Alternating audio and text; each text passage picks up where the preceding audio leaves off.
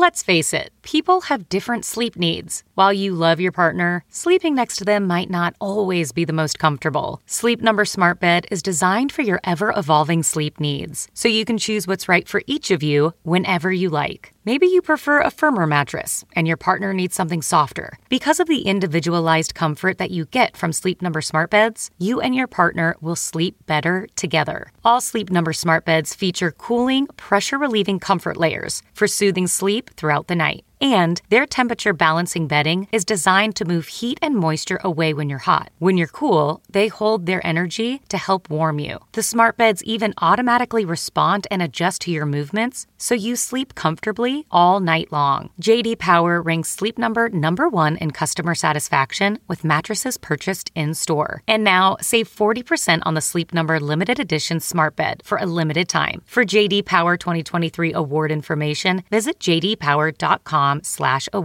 Only at a Sleep Number store or sleepnumber.com. The comfort of your favorite seat is now your comfy car selling command center, thanks to Carvana. It doesn't get any better than this. Your favorite seat's the best spot in the house. Make it even better by entering your license plate or VIN and getting a real offer in minutes. There really is no place like home. And speaking of home, Carvana will pick up your car from yours after you finalize your offer. Visit Carvana.com or download the app and sell your car from your comfy place. Okay, picture this. It's Friday afternoon when a thought hits you. I can spend another weekend doing the same old whatever, or I can hop into my all-new Hyundai Santa Fe and hit the road.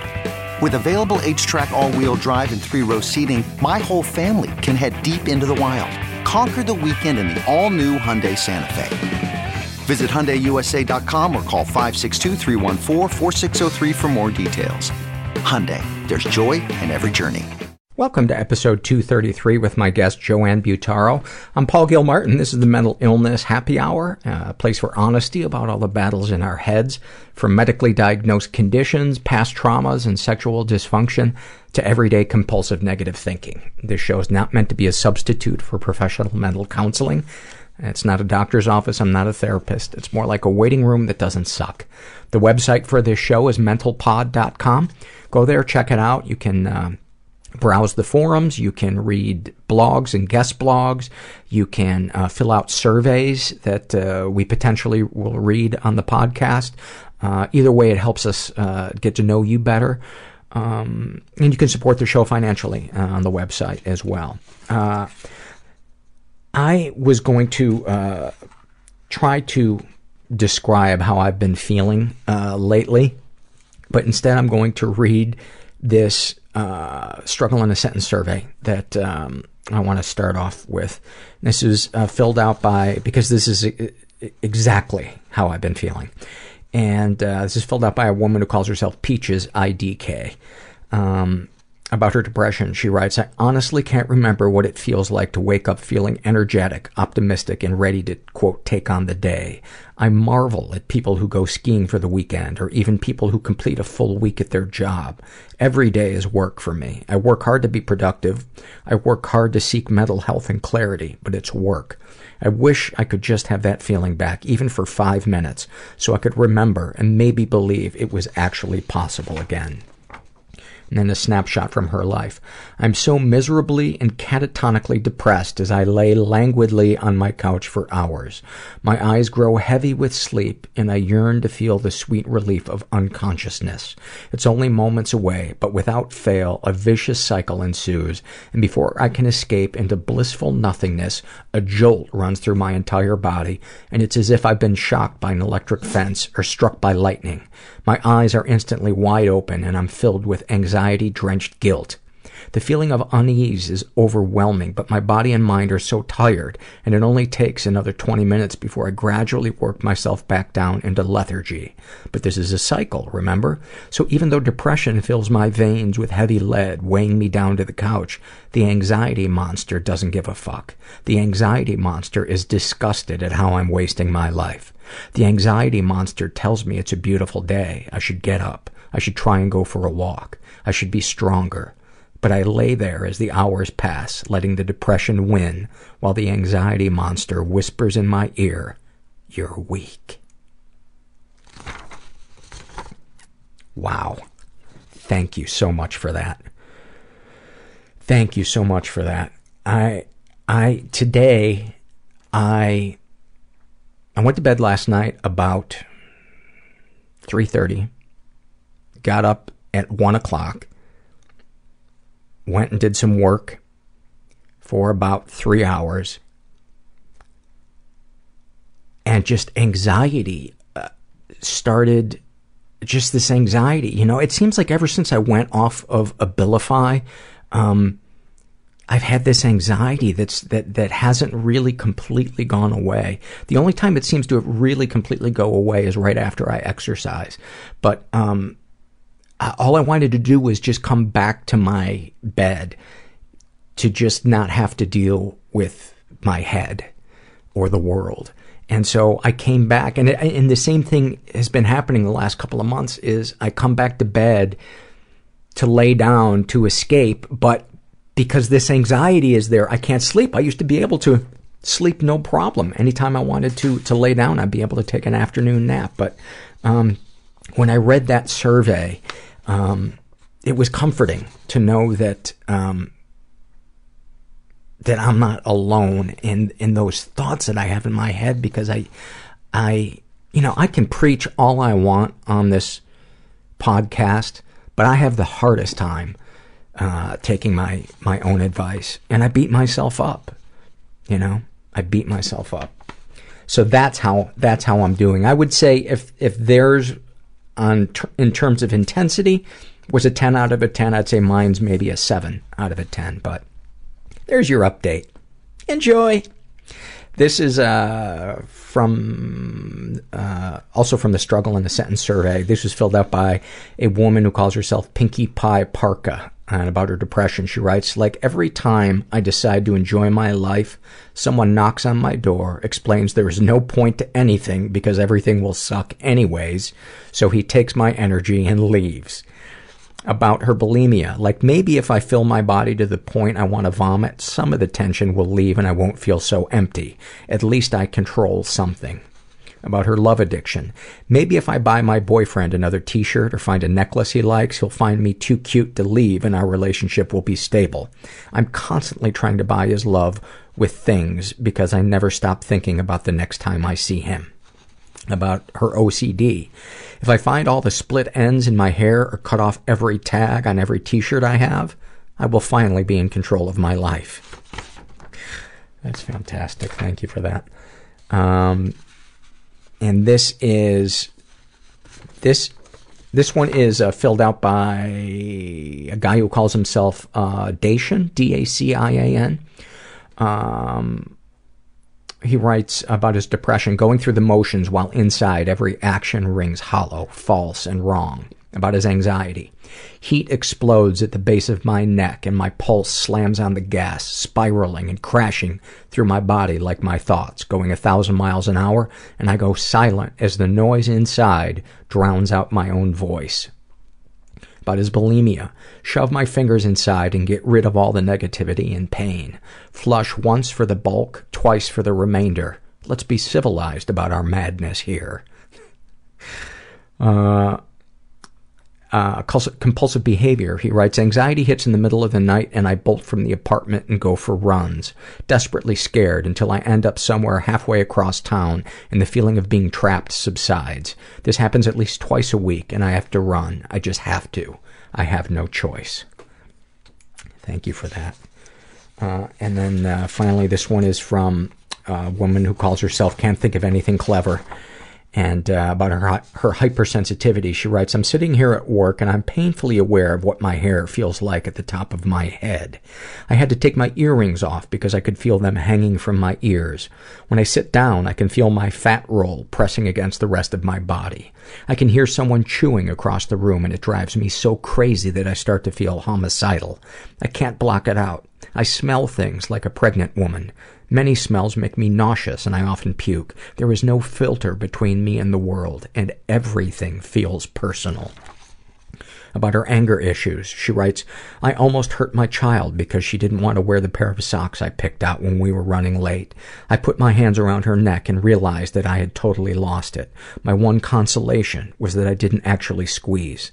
The minute I saw where my hands were, I pulled away and apologized profusely. But isn't that abuse? I don't know what I would call it, but the fact that you were aware of it and you apologized is huge. And so focus on that. And you sound like you're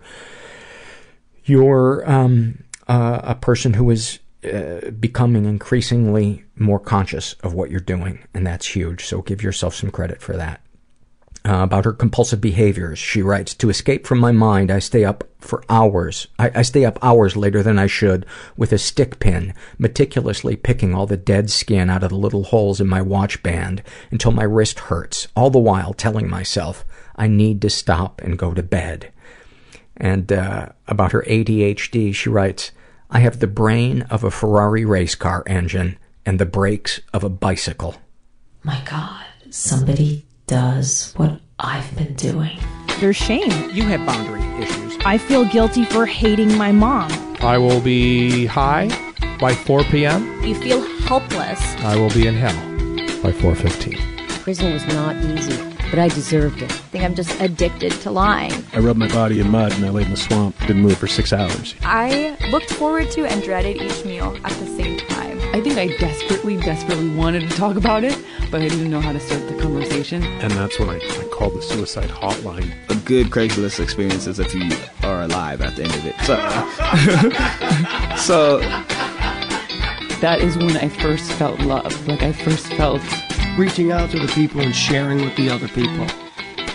This intimate connection where people do stuff for each other without wanting something in return. Yeah, I surrendered. I think I was 28 and that was the first time I ever experienced that, and it was amazing. I'm here with Joanne Butaro. Either way is fine. Oh, okay. Yeah. You were referred to me by your boyfriend, Steve Cooper, whose podcast I had done, and he said, I think you might want to interview my girlfriend because she's got an interesting story. Where would be a good place to start with your story? Well, when I tell my story, I consider myself lucky as a date rape survivor, that I have not just a beginning, but a middle and an end. So I usually, we can start at the beginning, but, there's other places if you're interested in starting at the end and going back. I don't know. What do you think? Because I haven't had a story like yours before. While I have had guests who have experienced it, I think yours is different in that it was high profile. Yes. I suppose let's start by saying that you were date raped by the Match.com rapist. Yes. Let's start from the beginning of that experience. Okay. Yes, I was. I guess the best. He was a predator because he was a serial date rapist. There were many, many, many women that would come out later once the investigation really got rolling. But yeah, it was 10 years ago, 2004. And what is his name? Jeffrey Marsalis. And I watched the episode of, remind me of the name of the TV show. Very Bad Men. Very Bad Men. Yes. And very physically attractive guy, extremely charming. Yes. Classic predator. Yes. Classic predator. Yes. And convinced people that he was a doctor. Correct. But I want you to tell your story. I don't Okay. want to. I may interject No, here or okay. there where I feel like an important detail is being missed. But I guess I preface that. I don't know why I preface that. I want to paint a picture. Okay. Yeah, it's not a preface. Go ahead. Yes. So at the time, online dating was pretty new. So, there was just only a few websites. Match was, it probably still is. It was the biggest one at the time. And I had been online dating on and off for about a year. Mm-hmm. So, now, to be fair, this was the late 70s and you would describe yourself with a C prompt, correct? Exactly. So, I can't remember if he emailed me or I emailed him, but I saw his profile and his tag was Dr. Jeff. So he was already starting the story before you even meet him. Sorry. And so I reviewed the profile and, emailed him back. He did have a lot of pictures, which back then when you were online dating, you kind of thought that was a little odd. You would see 3 or 4. You would want to see a few, but he had about 10 or 12. And if I remember seeing some of them correctly, one, was it him like leaning on a Mercedes or something, or am I thinking of somebody else's story?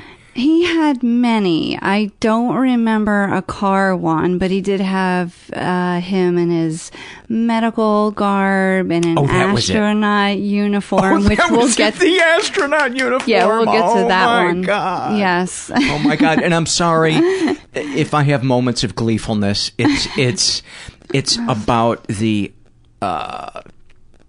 awfulsomeness of, that's a word we use on the podcast to describe something about somebody that is ridiculous. Yes. Even though it's buried in the context of something awful that happened. Yes. And you understand that I'm not making light of what Absolutely. He did. It's just the hokiness. No, when I speak about it, and we can talk about this, but I am friends with one of the other victims. We met later on, not in court, but at another situation.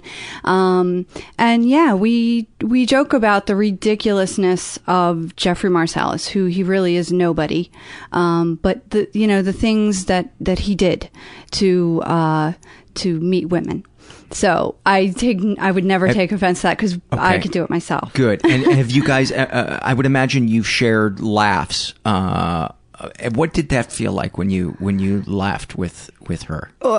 She is, and the other victims that I'd met but at the end of the trials and things like that, had communication with, they're the only other women on the planet who know what it feels like to be me or them, or by having been lied to, and not just lied to, but his whole persona was a lie. Mm-hmm. And you guys were drugged, so you didn't know what happened. You just knew something didn't feel right. Exactly. Correct? Yes. I'm actually the only one of his victims who did not wake up.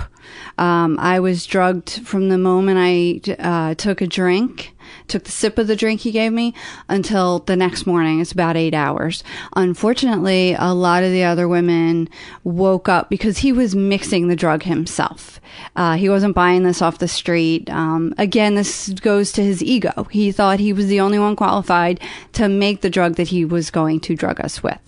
So I guess because of my small stature, and probably because I hadn't eaten a lot that day, which a lot of girls can relate to. If you're going on a date, you're not eating a lot, you want to look skinny in your clothes. And so I hadn't eaten a lot. So that's probably why I was completely incapacitated for so many hours. But unfortunately, a lot of the other women woke up. It was hazy, but they know something was happening to them that they were not agreeing to. So, in fact, the one that kind of broke the case open was a woman who he befriended who was a lesbian. Yes. And when she woke up and knew that she'd had sex, she definitely knew that it wasn't consensual, no matter how under the influence. Because I would imagine a lot of them thought that they were drunk. Do you remember feeling woozy and thinking something is wrong, or did you just immediately go out? Not at all. I knew I had to drive home, so I wasn't even drunk. I was watching what I was drinking that night. But yeah, I didn't even get woozy. it was one moment, and then it was the next morning, and I was awake and violently ill. So, that's when I didn't have my clothes on, and I was in his bed, so I knew everything was wrong. And did you think that you had just had a lot to drink? Did you believe that you had a lot to drink, or did you think something was wrong? I rationalized it, and I figured, well, I just had too much to drink. Because nothing else made sense. It didn't make sense that I would pass out and not remember, we had been kissing on his couch before I took the drink and had a sip of it, but there was no plans of me staying. Like I said, if I was watching what I was drinking alcohol wise, because I wanted to drive home. And you, up to that point, were charmed by him and kind of liked him and thought to yourself, this guy is somebody that I might want to see again. I mean, clearly you were kissing him, so there was, his ruse was working. Yes. Yeah, and, it goes to the first conversation we had on the phone. We talked for about an hour and a half. Then we made plans to meet a couple of days later. It was a Friday night. And, we started out at one bar. This was in Philadelphia. And it was, even though it was late March, it was real warm. And for anyone who's from the East Coast, when it's, like March and warm, everyone's out and everyone's in a good mood. It's the best. And you smell the weather again. Yeah. You smell, I was just thinking of that yesterday as I was outside. I was like, man, I miss the smell of the Midwest, especially like in the summer when the crickets are chirping. Yeah. And there's so many intense memories associated with smell. Absolutely. But ahead. You don't get that here because it's the same every day. It's like Groundhog Day. Yeah. And it's so dry. There's really no smell. There's no smell. No. So it was a warm night. So we started out at one bar and then, real easy conversation. Then we walked down to another place. He lived in Center City. And, if you're from a big city, that high-rise apartment buildings have rooftop, either gardens or they have chairs up there and people go up. So he invited me up there to look at the view of the city. And I said yes. Again, I was in control of myself. I was 37 at the time, so an experienced dater, I could say. Knew that I could trust my instincts. Although I go back, of course, later, and the things that I was thinking in my head that was wrong, were wrong. So, Can you give me some examples of that? Yes, we were chatting, and first, all the pictures, that was weird on the profile, but we were chatting, and he was showing me, as he had described what he did for a living, and he was showing me his IDs, his medical ID from the hospital in Philly, his astronaut ID to get into NASA because he was being, groomed for that program. So, and I thought, well, that's a little odd, but, it's like only a first date. Like he's trying so hard. Maybe exactly. He's just dorky. Yeah. Yeah. I mean, first dates are so awkward. It sounds like he, a part of clearly what got him off, certainly was the sexual assault, but it sounds like it really began with the fooling. Like that was his real drug. Yes. Was basking in the pulling something over on somebody else. Yeah. And then for him, as many people do with a sickness that they have, is then you want to carry it to the ultimate place, which would be orgasming while in that state of enjoying that control or that. Right. Yeah. Yeah. And he, not only that, but, he had, I guess it makes sense because he drugged all of us. He had a fetish with having sex with someone who was, lifeless. So, there was talk later on, I guess during the investigation, talk of other, 2 other victims. And that was quite obvious. But yeah, and he practiced the same story, during the trial, the victims got up and told almost the same exact stories. They had never met each other. The prosecution made sure that we didn't even sit near each other outside the courtroom. So yeah, when you use the same story, of course, you know, we know this from watching things on TV, they believe it. And then how would you not believe it? So that's what that was. And predators, I think, spend so much time in fantasy about the thing that they're going to do that when they find a modus operandi that works, that brings them that feeling of power, why would you want to deviate from something that you know is going to give you that drug? It's, you know, it's like, you know, when a drug addict finds heroin, you know, why would they say, well, I think I'm just going to smoke pot tonight? No, you're going to go to the heroin. I can't speak for everyone, but I can say that I'm sure most of us have really weird thoughts, and that's okay because your brain's working, you know, but it's the sick ones that act on it and hurt others. So, and I think there's a difference too between I think there's three kinds of sick thoughts. I think there's the sick thought that's completely uninvited to your brain, that doesn't arouse you or give you a sense of power or excitement. Then there's the sick thoughts that do give you a little bit of a hit, but you don't act on it because there's a clear line you won't cross. Right. And then there are the people where it does invigorate them, and they're apparently powerless or have no moral conscience or whatever. Yeah. Yeah, I mean, it's during the trial and after, you know, speaking with the other women, he was, at one point, he was meeting so many women. There was one girl that he raped 5 days after me. There was a girl that was a week before me. I mean, he was escalating. So, which I understand is common with serial predators. Right. Yeah, they will end, you know, you mentioned the victim who was a lesbian, and she's all of our hero because she was the one that immediately, you know, tells her sister what happened. They go to the police, the hospital. They had, you know. So they had DNA. Yeah, they had DNA, statement, and then they had a witness. That cab driver is another hero. So, you know, it was all the right things after all the bad things he did, you know, fell into place, which led him to, you know, where he is today. Which I think is bound to happen when you're a predator and it's your heroin, and you keep that high, just like a drug addict, they have to keep pushing the limits of what they're getting away with, because part of their reward in their brain is getting away with it, in that sense of grandiosity, I would imagine. Right. When he went to Idaho and raped the victim there, he had jumped bail in Philadelphia.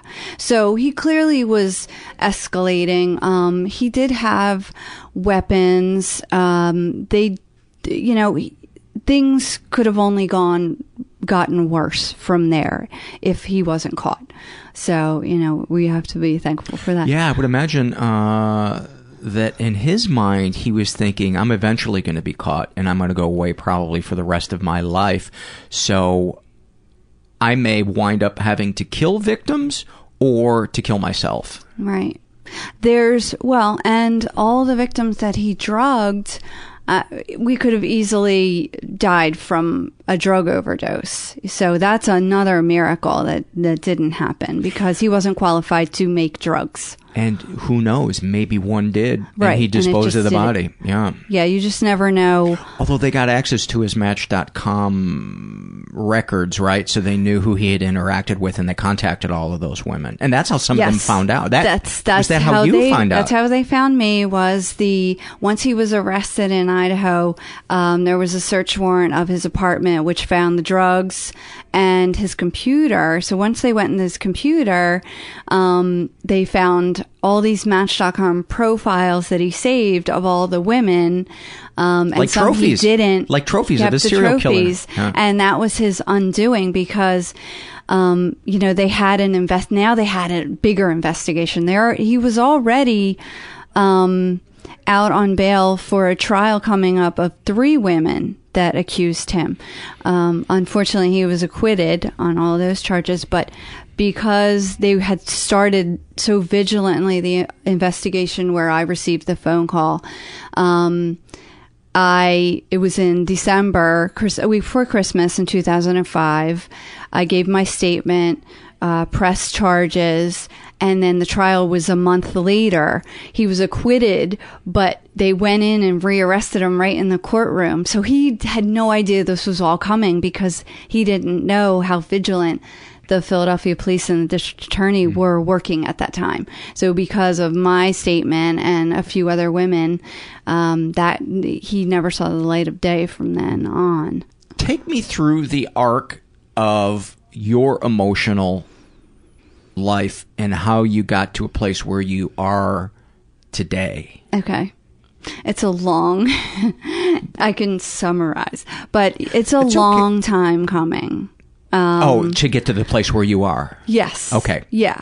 To get to a healed place, was a few years, but then you're at that point where, you've had counseling and your counselor, knows that you can move on and they have to set you free. You know what I mean? A good counselor, when they see that you're getting better, doesn't keep you in counseling because it's time to, you've got to go out on your own. And that's why she was so brilliant. She knew that, it was time. But the few years after that, there was healing I had to figure out on my own. So yeah, it was, I guess once once I had given my statement in 2005 and then once I had been, released by my counselor was 2009. So it was about 3.5 years. Let's not jump that far forward. Yeah, fine. I want to, because part of me really wants to bring some comfort to, I read so many surveys and I get so many emails from people, men and women and men who were date raped. Yes. And many of whom were drugged. And I want to bring them some type of comfort to know that they're not alone in the battle that goes on in their brain when they wake up that following morning. Mm-hmm. Can you take us through that battle, voice that battle in your brain and the things that are bouncing around in your brain and the emotions that you're feeling? Okay. So I woke up in his bed without my clothes on, knowing something was wrong, and I was violently ill. My head hurt like it had never hurt before. My stomach hurt. Just my whole body just hurt. And you were not a blackout drinker. I was not. Although I had gone to college, so you had those nights. Once, I had experienced being really drunk, and that was not that. But never drinking to the point that you didn't remember what happened the night before. Right. There's, you always remembering something, and this was it just was gone. And just to explain to people who have, been through this, when you're given a date rape drug, your brain stops recording. So that's why you won't remember. Don't try to remember. You can't remember. The brain literally stops recording when this drug is unleashed on it. Yes. So that's, And the other thing I want to interject is I've also read a lot of surveys from women who were heavy drinkers, and they blame themselves. It doesn't matter how much you had to drink. If you didn't want to happen what happened, you have 0% blame for what happened. Yes. Somebody being drunk or passed out is, and I know this sounds really obvious to a lot of people, but you have to understand when you are the person who is victimized, and I'm talking to the listeners, not to you, it is so much easier for you to give compassion to others than to yourself. Our brain has this sick way of constantly looking for ways that we were wrong. Mm-hmm. And it sounds like in many ways you almost did that with yourself because it was too scary probably to think of what might have happened. Absolutely. But I want those people who had too much to drink to say, include yourself in this discussion. You are no different than the person who was drugged. Right. Yes. And that's something, we can talk a little more about later, but it's called, it's one of the things as part of rape culture is, that the victim did anything wrong. It doesn't matter. The victim never did anything wrong because, like you said, you could be so drunk to the point of where you can't move, but you're still talking or whatever. It doesn't matter. You can't consent at that point. So, it doesn't matter whether you drank too much or not enough. And the other thing that I'd like to add is there are many people who remained silent while somebody was having sex with them and they couldn't find the words to say, I don't want to do this. And they were kind of frozen. Yeah. And while you may say that, there's a gray area of the person who is having sex with them because that person really couldn't tell that person didn't want it. Right.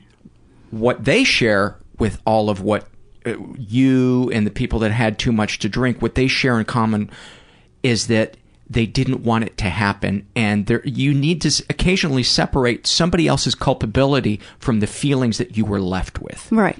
Yeah. And that is important to heal because healing has nothing to do with legality. Right. Healing has everything to do with having compassion for yourself and saying, how can I regain, what was lost, no matter whether it was taken or I just shut down. Right. Yes. And that, I've heard those stories too, where,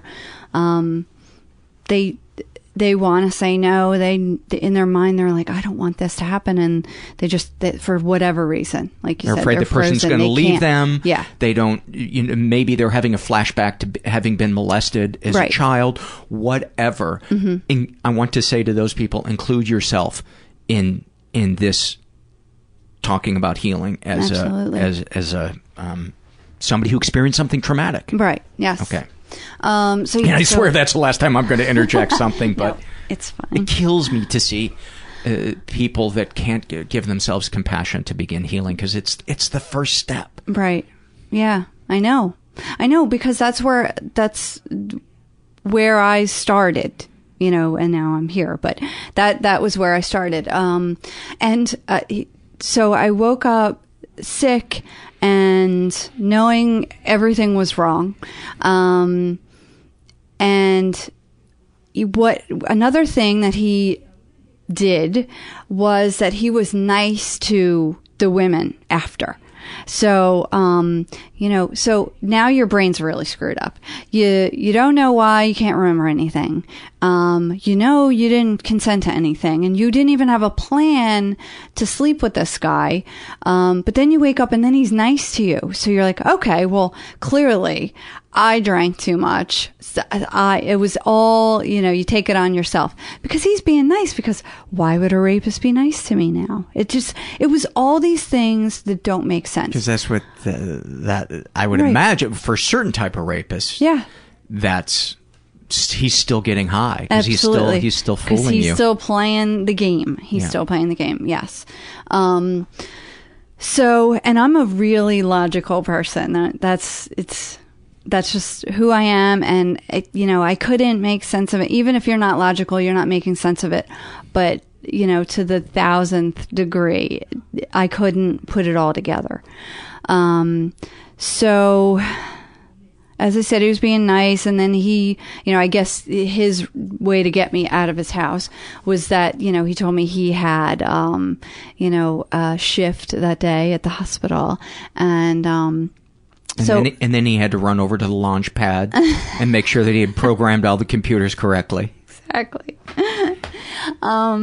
So he even, you know what, in his apartment, as part of the ruse, he had a pile of scrubs in the corner of his bedroom. Why wouldn't he? Right, to like build up the story. I didn't see it, but other women had seen, you know, things on his, like the astronaut jacket, and you know, they'd seen things in his apartment. I think I did see the jacket. When you were at dinner, did he offer to cut your steak with a scalpel? No, he did not. So I, you know, and then I had to find my clothes. They weren't in the bedroom. They were in the living room, which was the last place I remembered anything. I don't remember obviously taking them off because I didn't. So, you know, I had to find my clothes, and then I had parked in a parking garage. Again, it's the city. But there was a little corner, you know, bodega, attached to his building, and I was so sick. I needed water. I needed a bagel. You know how you think. I thought I was hungover, so I wanted all the things that you want when you're sick and hungover. So we just stopped in there. I was just thinking too that why would he leave your clothes on the couch? And it occurred to me, he probably got off on the humiliation of watching you have to walk naked to go find your clothes. Yeah, it's like this guy used every. Yeah. You know, like somebody eating a dish where they get every single crumb. Right. Yeah, he from the beginning to the end, he, you know, milked it, whatever he had to do to get, you know, enjoyment out of it. So he walked me to my car, and I didn't, because I remember this, I had no plans of being out in the daytime coming home. I didn't even have my sunglasses, so you can imagine just being like your head hurts and your stomach hurts, and I wanted to get home so fast and get to bed, and it was the sunniest day on the planet, and my visor wasn't working enough, and I just got home as fast as I could, and I went to bed. And at the time I had a dog, and she was the sweetest thing, and she, you know, animals know when you're sick, and she just laid with me, and so that was Saturday morning. I was sick until sometime Sunday. I didn't leave bed. I didn't get anything. I didn't eat anything. I barely made it to the patio door to let her out. That's how sick I was. And what thoughts were going through your head, and what emotions, if any, were you experiencing? I was just confused. It was just a lot of confusion. I couldn't make any sense of it, and I just wanted to feel better. Did the thought ever occur to you that I had been drugged and date raped? Not at all. Not at all. It wasn't even a blip on my radar. I don't know why. You know, I guess back then people didn't talk about it as much. How many years ago was this? 10. Okay. Date rape was talked about, but not in the sense of being drugged. It was more of being on a date with your boyfriend and being raped. I remember that being talked about back then, but to be drugged and raped wasn't really, you know, in the news the way it was now, the way it is now. So yeah, it didn't even occur to me. So, I decided, you know, it happened, and I was going to move on. I was going to forget about it. You were more confused as to your behavior. Yeah. Of why would I have drank that much? Yes. Okay. And had sex with him when I had no plans of doing either thing. Okay. So yeah, since I figured, well, you know, it was all me, I was just going to forget about it. If I forgot about it, then I could move on. Did you feel shame? Yeah. Yes, absolutely. What did you tell yourself? Just that I wanted to forget about it. Okay. So that feeling would start to come up, that shame would start to come up, and you would just dismiss it and say, let's not think about this. Yeah, it's like, I made a mistake, I'm going to move on. You know, and I can, like I said, I was 37, and I could proudly say when I make mistakes, you know, I owned them, and I just moved forward. You know, I didn't wallow in them. Mm-hmm. I wallowed in other things, but not that. So yeah, basically, that was it until a year and a half later when I received a message on my answering machine from the, answering machines. you can laugh now. Had you ever experienced any kind of trauma or dealt with any kind of mental illness or tragedy in your life before that? You strike me as an extremely centered kind of, well-rounded person. Was there, because you said you didn't beat yourself up about that, but you beat yourself up about other things. I guess that made me think, right. Are we missing something that's unrelated to this story?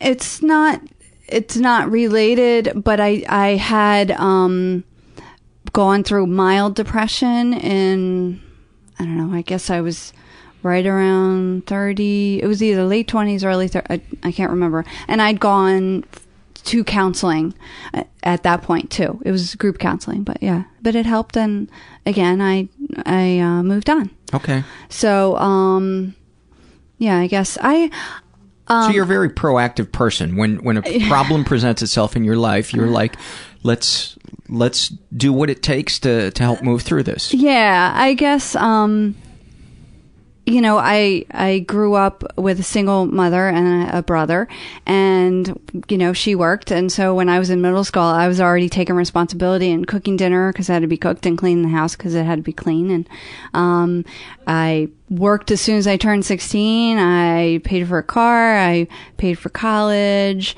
And I'm not saying I didn't have points where, and I still do, something will upset me or piss me off and I'll cry and I'll scream but that's the way I get it out. So if I can get it out, I can get past it. That sounds totally normal and healthy to me. Seriously. That's what we gun for. Those of us that struggle with depression and mental illness and buried rage, that's like what I encourage people to do is let it out, and, in a way that's, before you run somebody off the road, right. Or, tell some woman in front of you in line in the grocery store to fuck off. Right. You know what I mean? Yeah. When who you really want to yell at is, your sibling or your partner or whoever. Yeah, I stay in the privacy of my own home and I let it out. Yeah, that's awesome. Like a crazy woman. That's awesome. So that's how I was able to do that.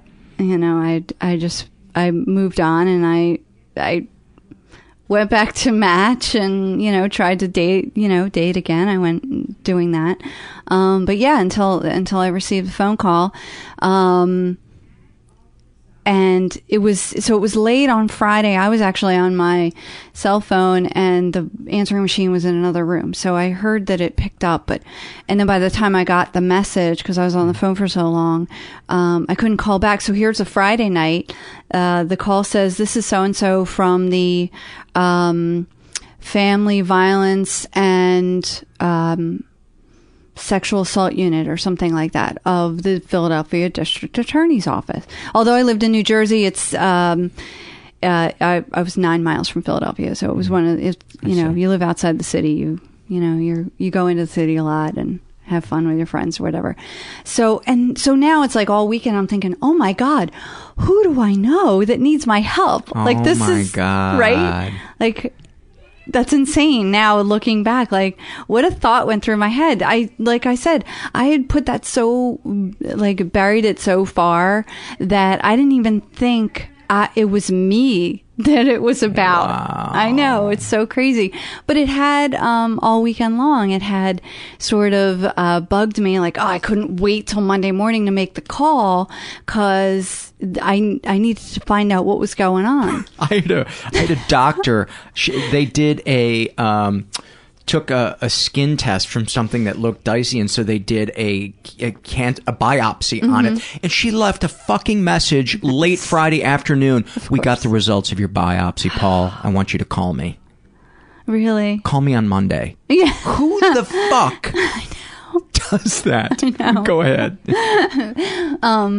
So I go to work Monday morning, and I made the call. I was waiting for the time that I could call. My job at the time, I had to be there at 8 a.m. and it was an hour from home, so I was up really early. And so I'm at my desk and I make this phone call and I'm talking to one of the ADAs, and she asked me if I knew Jeffrey Marsalis. And I think about it, you know, you have one date with someone. I'm lucky I remember their name, you know, they're not that significant if you only have one date. And then I was like, oh yeah.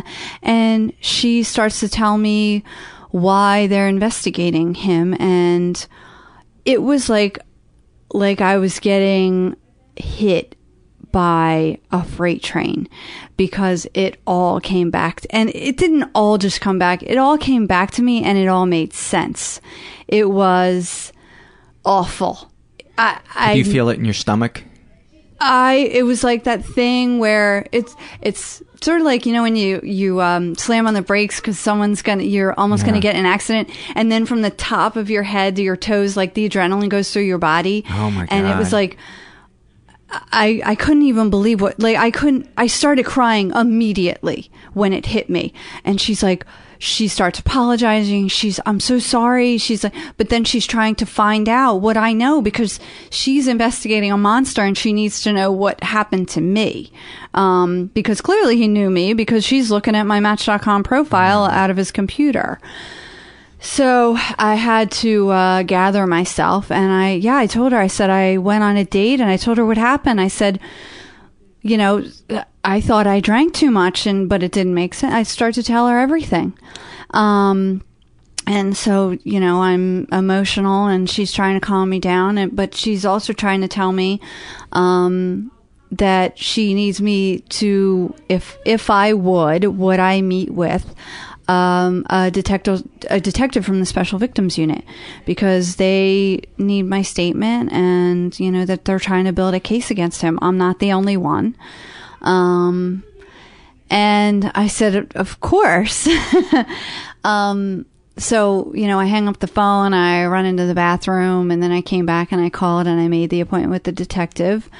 So this was a Monday morning. How did you get through work that day? I didn't. I was in the bathroom. I guess my friend who was in the cubicle across from me, we were very close friends. So she came into the bathroom, and I was inconsolable. I told her what happened. One of the few people I actually had told what happened for at least another year. But she was there, and it was all raw. So I told her what happened, because I wasn't even working there at the time when I had the date with him. It was a year and a half prior, so we didn't even know each other. And I had to get myself back together to get to my desk and, you know, try and get back to work. You know, you work in an office. I was working for a credit card bank. You had to, you know, the cameras are everywhere, and I had to get back to my desk. So then I called and I made the appointment. It was going to be for Thursday morning. And then, you know, that typical corporate thing where you have to put in for your time. And, you know, so I had to do all this stuff just to take the time. Like, I wasn't already trying to figure out and deal with what I had coming up.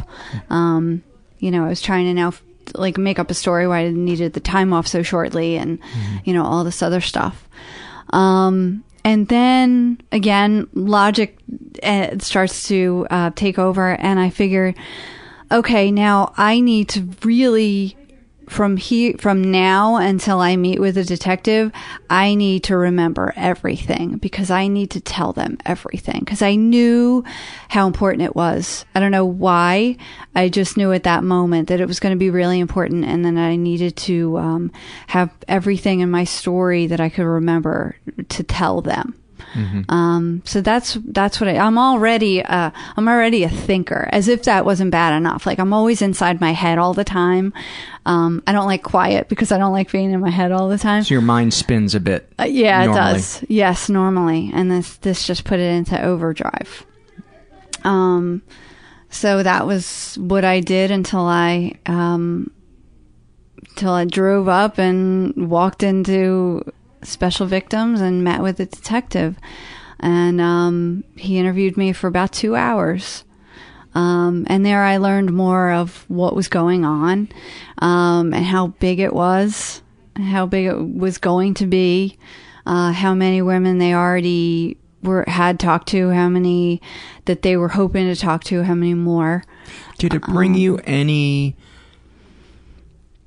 I don't know if comfort's the right word, but to know that there were others, did it Well, yeah, in a certain way. It also made me feel good that from early on, I knew I had the district attorney's office and the detectives on my side.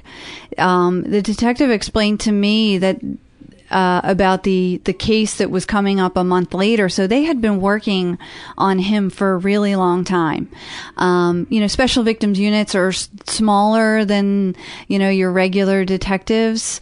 So I guess they had about 8 or 10 and, they were all working on it. That's how big it was.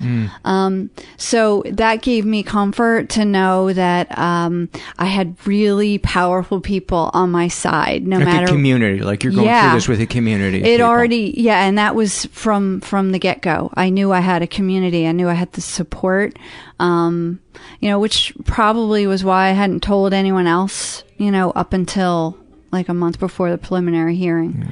I can't stress enough how important it is to create some type of community for whatever it is that you're going through, because going through something alone and trapped in your head just magnifies it times 1,000, and it makes you think that is the reality of the problem, that is the and then your sickness extrapolates it and says it's going to be like this forever. Yeah. Because you don't have the community saying, I got through this, here's what to expect, or, this helped me. You miss out on all that stuff. Yes.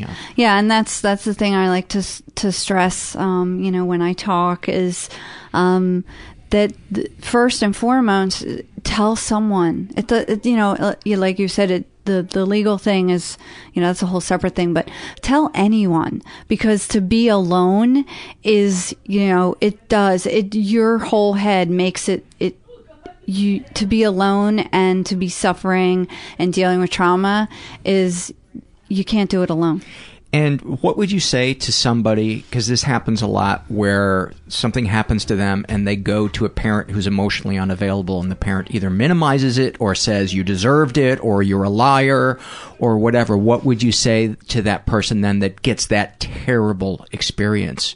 Go to somebody else? Yes, because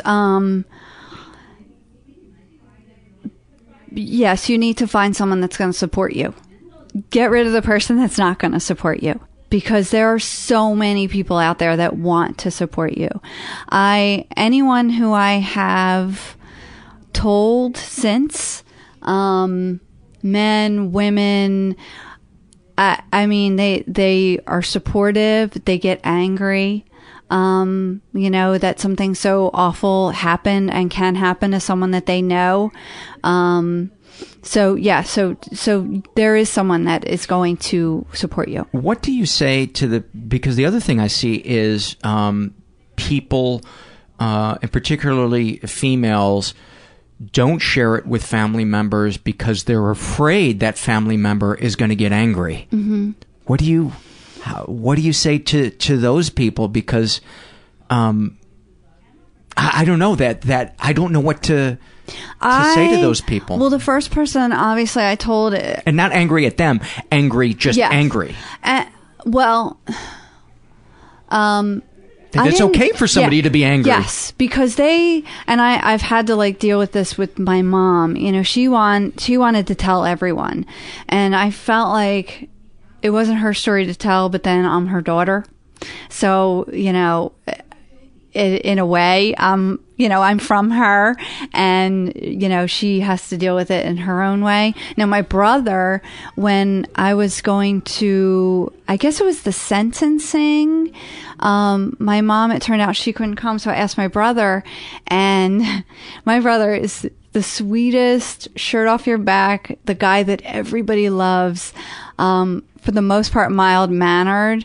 I've only seen him crossed and get angry a few times. He says, I can't, Joanne, because I don't know if I could control myself from attacking him. And I almost fell on the floor. I was like, he's the one person in the world who I thought would be able to control himself, because he's just that kind of person. He doesn't use anger ever. But if you cross me or his wife or kids or my mom forget it. So what was he saying he couldn't do? He couldn't go to the with courtroom. me to the courtroom and be in the same room with him, with Marsalis. Did you feel let down by that, or did you kind of, what did you feel when he said that? I was a little bit disappointed, but I also, again, because I was dealing with so many of my own feelings that I can't begrudge someone what their feelings are. So if Jim was angry and couldn't do it for whatever reason, I had to let him be that, because it's my story and it's my experience, but it's worse, I feel, for family and friends, because they have no control. I had control over everything. I had control over going to court. I have control now over telling my story. But it didn't happen to them. They don't have control. They have to just watch. And I think that's worse. I honestly do. So I let them feel however they want to feel. Talk about how it made you feel as a person knowing that this had happened to you before you got to speak your truth in court. It was, I think, because I didn't remember it. It was so surreal. Because I couldn't, and that feeling would come up so many times. Did you feel diminished on a certain level, or did you feel numb? I mean, you had to have felt something. Well, there was the whole, which is a very common, being embarrassed. Me for telling you what you should have felt. No. I'm hating myself for saying that right now, but it's fine. I guess I'm a little confused. Right, because I can't describe it. And until things started to progress, until I stood up in court, until I started the counseling, until things started to progress, I didn't know how to feel. But I knew that I was angry, that it wasn't just me, that there were many. So that was, when the detective asked me if I wanted to press charges, I said, hell yeah. And he put those words in his official statement, and it was read once or twice after, and it made me laugh. I was like, oh my God, he put my exact words down, because that was the moment that I knew I was going to do everything I had to do. It was as long as it took me to put him behind bars, because I wasn't his only victim. And he was an awful monster. When you heard him read that back, that you saying hell yeah, did that remind you that you had some control and that you, I don't know, that you weren't just a victim, even though you were victimized. Right. It didn't define who you were. Yeah. It was like, I was going to say F you. And he was, at that point, he was in prison. So I knew right then and there that things were sucking for him, because he was in jail. Jail and prison are two different things. Yeah. And it was relayed to me that he wasn't having a good time in the Philadelphia jail. They don't like rapists. So, and he was this guy who, had this big ego and prided himself. All of the victims were similar in that we were educated, independent, self-sufficient. Some of us owned our own homes. We had, so that was his ego thing, that he would only go after those types of women, which turned out to be his downfall in the end. Mm-hmm. But, so here's this guy who's had a pretty easy life victimizing other people. And now he was, in a jail with real hardcore criminals. Mm. So yeah, that made me feel good. So what's the next thing that happened, at least emotionally for you? I mean, we know that he was found guilty, but I'm more concerned with your emotional life and how you healed with it than the details of well, so that was I gave my statement in December. The preliminary hearing was scheduled for the following October. And I had spoken on and off with the district attorney. So that year was really, it was more when it would come up like, I think it was more that I had to tell people. And I didn't tell my mom until a week before the preliminary hearing. So leading up until that, the only thing I was really feeling was, anxious about the hearing, because I'd never been in court before for that reason, and that I was going to have to tell people. So those were the things that were making me anxious. Were you afraid that you were going to break down? Or just that you were going to feel vulnerable and exposed talking about all of that? Because I was going to now have to tell my family and my close friend. I only told one other friend at the time. Like, how do you tell people that? Now it's easier. I can just say, you can go watch the show. You know what I mean? So, and it's not your shame, right? It's not your shame. Yeah. Shame has a really weird way of attaching itself to the people that shouldn't feel shame. Yeah, it's like a barnacle. It sucks on and stays there. It's really awful. So those were the things that I was feeling up until the preliminary hearing. And then the day I woke up, and there were so many women, and the day went so long that I was rescheduled to 2 days later. So I woke up, I had taken off of work. It was actually Halloween, one of my favorite holidays, and I missed it because I was sitting in court all day. But I woke up that morning, and I always turn on the news, and there's his mugshot and a story of the preliminary hearing. And that was second to the time that I was speaking with the district attorney on the phone, the way it hit me. I mean, I lost it. I had to sit down. I was like, oh my God, my life is in the press. You are not prepared for that. Ever. Was it because there was going to be attention, or the gravity of what had happened to you suddenly was made more real? Both. It was, oh shit. I was like, oh my God, this is bigger than I ever thought it was going to be. The detective had alluded to the fact that it might be in the press, but I put that aside, and I shouldn't have done that. I just didn't. I was trying to deal with the other stuff I had to deal with that was coming up, and so I had a good cry, and I did it again. I said, "Get it together, Joanne." I got dressed, and I got myself down to court. And that was a whole nother thing. I walk onto the floor. The courtroom was at the end of the hall. And it was a freaking zoo. It was, and not in a bad and a good way. It was all the people that I had, and hadn't met from the district attorney's office. So the DA who I had met, some of the people from his office, chiefs of that unit were there. I mean, this case was massive. All the detectives I'd met, the FBI had gotten involved. There was an agent, a local Philadelphia agent, who got involved for specific reasons that they were going to use during trial.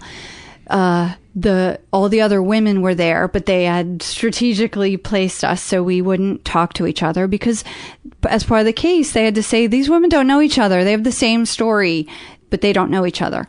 And the press was there. I recognized TV reporters. And the one person who I'm thankful for to this day was the court advocate from WAR, which is Women Organized Against Rape. So what she was there to do, and what her job was all the time, was to meet the victims outside the courtroom and just tell them about the services that WAR has to offer, which is counseling and just a safe place to go. So, I took her card. Is WAR national? WAR's only in Philadelphia. There are many crisis centers throughout the country and the world. WAR was one of the first. Do you know the web address for WAR? It's WAR, WOAR.org.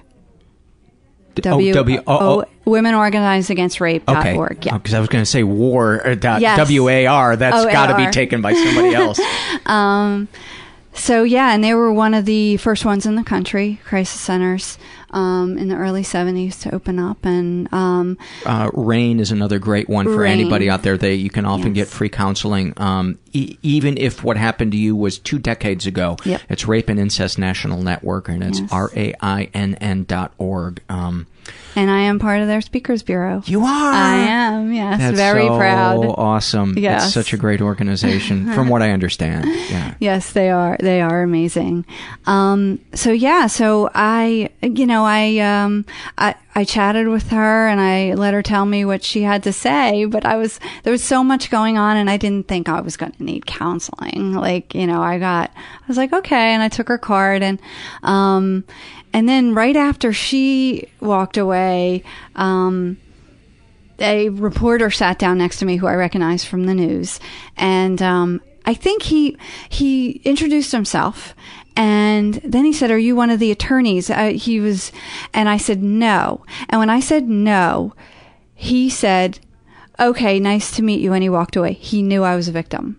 He knew, he could have spoken to me, but he wasn't going to. That wasn't why. Do you think he felt like it was disrespectful? Yes. Too? Yeah. And from that moment on, I would tell people, I was like, I met him outside of court and he was, at one of the worst times, he respected me. Yeah. Because he knew that you were in a vulnerable state and you had to wrap your head around preparing what you were going to say. A lot of people say a lot of bad things. There are a lot of bad reporters out there, but in my, starting with him and everyone ever since, has always been very compassionate and supportive.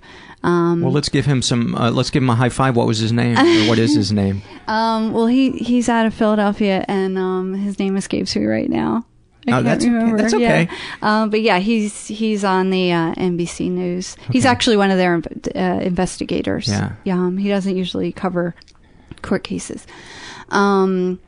So it was a very long day. First of all, they delayed, which I was going to learn, which I learned early on happens. The defense was going to delay? Everything. Just throughout the whole entire court process, everything always gets delayed. So that was my first, we were all there at 9, and it got delayed till noon. That's why I ended up having to come back 2 days later to testify because it was getting late. They had other women that had to go first. They had flown 1 or 2 in that had to testify from other places. A lot of women moved out of the area. They weren't originally from the area, and after this they moved. So they came back to testify. So that was when I did come back the next day. The 2 days later, and I went into the courtroom. I was really nervous, but I do remember, and I think this is really important to say, is that I got on the stand, and the DA asks you the questions because you have to, tell the story because they're building their case, and then the Marsalis had 2 attorneys. He had 1 man, 1 woman. He had like a Philadelphia dream team of attorneys. Fellow astronauts. Yes. And for some reason, which it made no sense to me, the female attorney asked me questions. Of course. Backfired because in my brain I'm thinking, I have less than zero respect for a woman who's going to defend a rapist. And that's what they want the jury to think, because they want the jury to think, well, how could a woman break her sisterhood? Right. Well, if that guy is guilty. He's got to be innocent. Right. Which is sickening. It just it did work in the case of the Philadelphia jury. But for me personally, I gathered strength from that, because then I was like, wait a second. I'm the victim here, and no stupid woman is going to defend a rapist and get away with it if I'm going to sit here and answer her questions. So I started to feel better. I started to feel more confident and stronger just sitting there answering questions. The judge, female. Because of your indignation, or just the natural process? Okay. Yeah, because of my indignation. I did, I did feel some support from the whole the prosecution side. There was a lot of people there on purpose because they wanted us to know that they were there for us, and that helped. But yeah, definitely. Would you make eye contact with anybody in particular to help strengthen you as you were giving who would you look to? Well, the prosecutor in my case was Joe Kahn. He's the most amazing district attorney ever. He how do you spell his last name for our transcribers? Khan, Joe Kahn. So he started out in this unit in Philadelphia District Attorney's Office, and he was so good that he is now a U.S. attorney in Philadelphia.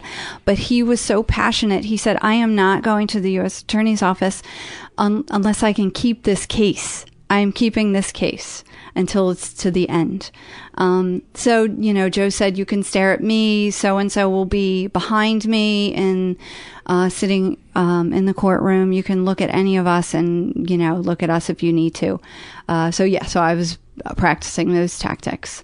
And there was a female judge, and she asked me a few questions. And that was that. And I left and had to go to work because I wasn't even supposed to be taking that time off that day. How the fuck you got through these work days is beyond. You must be an awesome employee. Well, sure. So then what happened? I got a call the next day from the DA, and he said I did a great job and that the judge found that they were going to, hold my case over for trial. And so that made me very happy. And I guess we can flash forward about a month, because then, the holidays came and January came, and all of a sudden I was not feeling right in my head. It was really starting, I guess, because I knew that the year had turned over, and that was the year I was going to have to, go to a trial. And I pulled out that card from Kathy at War, and I called her, and I said, I'm going to need some help. Good for you. Their services are all, free for victims. Was it hard for you to call, or was it like, no, I'm going to do this? No, it wasn't hard. I knew I needed to call. I don't know. I can't describe how I was feeling. I just knew I was feeling off. And wrong, so I knew that I needed to talk to someone, because I had previously been through counseling. So maybe it was easier for me to realize I needed help because I had help before. So I don't know if other people get that same feeling. Yeah. But that was why I had it. And, I met and started regular sessions. And what's so great about War or RAINN or any of the other crisis centers that may be local to you, wherever you are, they specialize and they only treat sexual assault and domestic violence. So that is a whole separate treatment. It really is. Than regular counseling. Regular counseling. If you've had other types of counseling, those counselors have a wide range of clientele. And in rape crisis centers, they only have rape and domestic violence patients. So that's what they do every day. These are the people they treat every single day. And many of them are also survivors, the people helping you, so they know to the core of their being and the other people you're feeling. Right, the other people working there, the volunteers, the other employees working there may have been assaulted at some point, because that's how it leads you to wanting to help others where I am today also. So, and they know all the tricks your brain will play on you to quote unquote, help yourself, when in reality it's pushing down the thoughts and feelings you don't want to feel, and they know how in a safe environment to allow that stuff to come up in a safe environment. And talk about for you when that stuff began to come up, this stuff that you were having trouble with. Unless I'm skipping too far ahead. Did I cut you off? No, I still can't describe it. The feeling. Well, there's the common, blaming myself. So victim blaming, but of myself. What could you have possibly blamed yourself for? The usual. I put myself in that situation. How? Because I went back to his apartment. Because that's where he drugged me. Oh, the brain. I was all these other places. Oh, the brain. I know, right? Oh, the brain. And it's your brain. Why would your brain attack you? It turns on you. It does. And it takes a lot of therapy for a trained counselor to help your brain. It is its own along court case. Its way. I know. It is its own course. It's almost like it is defending itself against some sick evolutionary thing that must have allowed us to keep going out and hunting and gathering. Yeah. Yeah, there's something old in there that's just that's going to stay and attack us. Yeah. So yeah, I needed to, because I hadn't really talked to anyone about it. I had told my mom, my brother, my friend, but I hadn't talked about it. Mm-hmm. And it was big. I knew the embarrassment of telling that story in open court. I knew I was going to have to do it again. I don't know. It's just really hard to describe how I was feeling. It was a lot. I just knew I needed to talk to someone. It's gross having to recount out loud having been exposed and used. Mm-hmm. It's I think the only people I've ever felt comfortable recounting that to are people that I know who have experienced something similar. Exactly. And then I feel like then you feel it's a comfort. It's safe. Yeah. It's like when I would walk into the war offices every week, all of a sudden my shoulders would go down. I could breathe. They knew my name. Hi, Joanne, when I would walk in, and, just felt really good. You know what it would feel like when I would recount stuff that happened to me to somebody who I felt like didn't, might not be able to understand and might judge me or think I was weird. That when you would have that bad dream where you would find yourself in class and you forgot to dress and everybody else had their clothes on and you didn't. Right. That's what it would feel like to me when I had to recount it to somebody who I was afraid was going to judge me. Right. Yeah. And it didn't feel like that when it would be somebody who I knew wasn't going to judge me. It felt like I had my clothes on. That's what it is. It's other victims, counselors. It's completely judgment free. And so you could say it and you don't have to wait for the reaction. because, when the few people that I had told early on, I would say it and then I'd wait for the reaction. Oh my gosh. It's awful. It's like, it is like waiting to find out what your biopsy is, Awful. You're looking at the reaction on their face. Do they think I'm a liar? Do they think I'm a baby, an exaggerator? Mm-hmm. What? And, it's torture. Yeah. It's torture. I chickened out and told my mom on the phone. When I told her. Now, my brother, I didn't tell him until the day after I testified. And I had gone over... was this preliminary. A different brother? No, just my one brother. I didn't tell him till after I told my mom. Oh, so the trial was what you were afraid he was going to come to and kill the guy. Right. That was the sentencing after the trial. Yeah. Okay.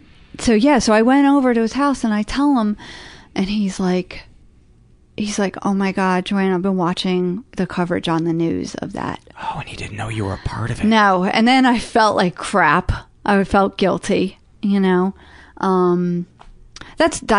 a good description of feelings that you have, especially when you have to, tell your family or, because now you feel like I'm telling them this awful thing and I feel guilty for now I have to make them feel bad. I've burdened them. I've injected them with negative feelings. Yeah. Yeah, totally. And yet in reality, while you may see sadness on their face in the beginning or anger or something that's uncomfortable, ultimately you give that person a chance to have more meaning and purpose in their life because you give them the chance to rally around you and support you and love you in a way that in day-to-day life they may not have been able to rally around you and show their love to you. Yeah. But we don't think about that when we want to share. I got off the phone with my brother the other day and we were talking about my mom and, doing our usual bonding over just how unbearable she is. And I started to tear up a little bit and I said, thank you. I just want to thank you for being so supportive of me. Yeah. And I love you. Yeah. And we don't say that a lot to each other. Right. Because he's kind of doesn't talk about his feelings much, but he's just been incredibly supportive to me through this whole thing. Yeah. And it's so touching. Mm-hmm. And I could tell that it was good for him too. Right. And that he wanted to be a part of it, right? But I felt like it was important to mention that because I know there's people out there that are like, I don't want to burden somebody. Mm-hmm. I don't want them to feel bad. Yeah. I don't want to take away from their life. Right. But you can often be giving them a chance to have really meaningful moments in their life. Yeah, and shouldn't you give them the opportunity? Like, as much as, you have your feelings of how it's going to burden them or how they're going to react, you should also afford them the opportunity of doing that themselves, being able to support you and by not telling someone that's very close to you, you're not allowing that. So you're shutting them out. And think to yourself, have there ever been a time in your life when somebody shared something painful with you where you thought, I wish that person hadn't shared that with me? Never. Right. I can never think of a certain time. In fact, I'm always touched that that's your way of saying to the person, I value you. Exactly. I trust you. Right. And trust is important. So, yeah, totally. So glad. So what was next? Well, I was going through the counseling and I was, right before, I guess it was a month before the trial. I guess at that point I was trying to find out or figure out how I could prepare myself, better because I knew already what it was like once to testify. And so I wanted to know a little bit more. So I was asking her things like that and how to get ready for that. Although I never did testify in the trial in Philadelphia. For strategic purposes, they dropped my charges. They had 7 women that they knew had a strong case. They were gun shy after losing the first trial, and they wanted to make sure that they had enough going forward that if they didn't get the outcome and the convictions in this one, that they wanted to have more. They wanted to take him further. I see. So I was going to be part of that plan if they didn't get what they needed from this trial and then the one in Idaho, which was, at first I was devastated, but in my mind, I'm not a trained attorney. I trusted the district attorney, and I said, whatever you need me to do. I said from day one, whatever is needed of me, I will do to get him put away. So, there was a little bit getting through that. And anybody listening that hasn't been able to step forward because you couldn't bring yourself to do it, don't feel any shame. Mm-mm. It's a personal thing for everybody. And some people get the thought of going and doing that is traumatizing, the thought of doing that. And I just want to say that's okay too. Absolutely. Yes. And I've been through it. And I say that frequently, that there were a lot of women that, even though they came forward, gave their statement, they couldn't go through with the trial process. And I will never, ever judge them for that, because it's not for everyone. You have to be all in, or, emotionally and mentally, you're not going to get through it. So, and I wasn't getting through it without professional counseling. So you can imagine people who aren't ready to do it. It's very difficult. And the outcome is frequently not what you want. Mm-hmm. Which can be traumatizing, I would imagine. Yeah. I mean, I followed along. The trial was long. It was days and days long, so I followed along online. That was the only good thing about it being high profile. And then they deliberated for 5 days. It was horrible. It was horrible, because you're like, what are they talking about? How could they not? 7 women. It was so bad. And then the verdict came in. It wasn't what I wanted, but I called the district attorney. We spoke, and he said that because he was convicted for 2 counts of sexual assault, he would be classified as a sex offender. He would get up to 20 years in prison.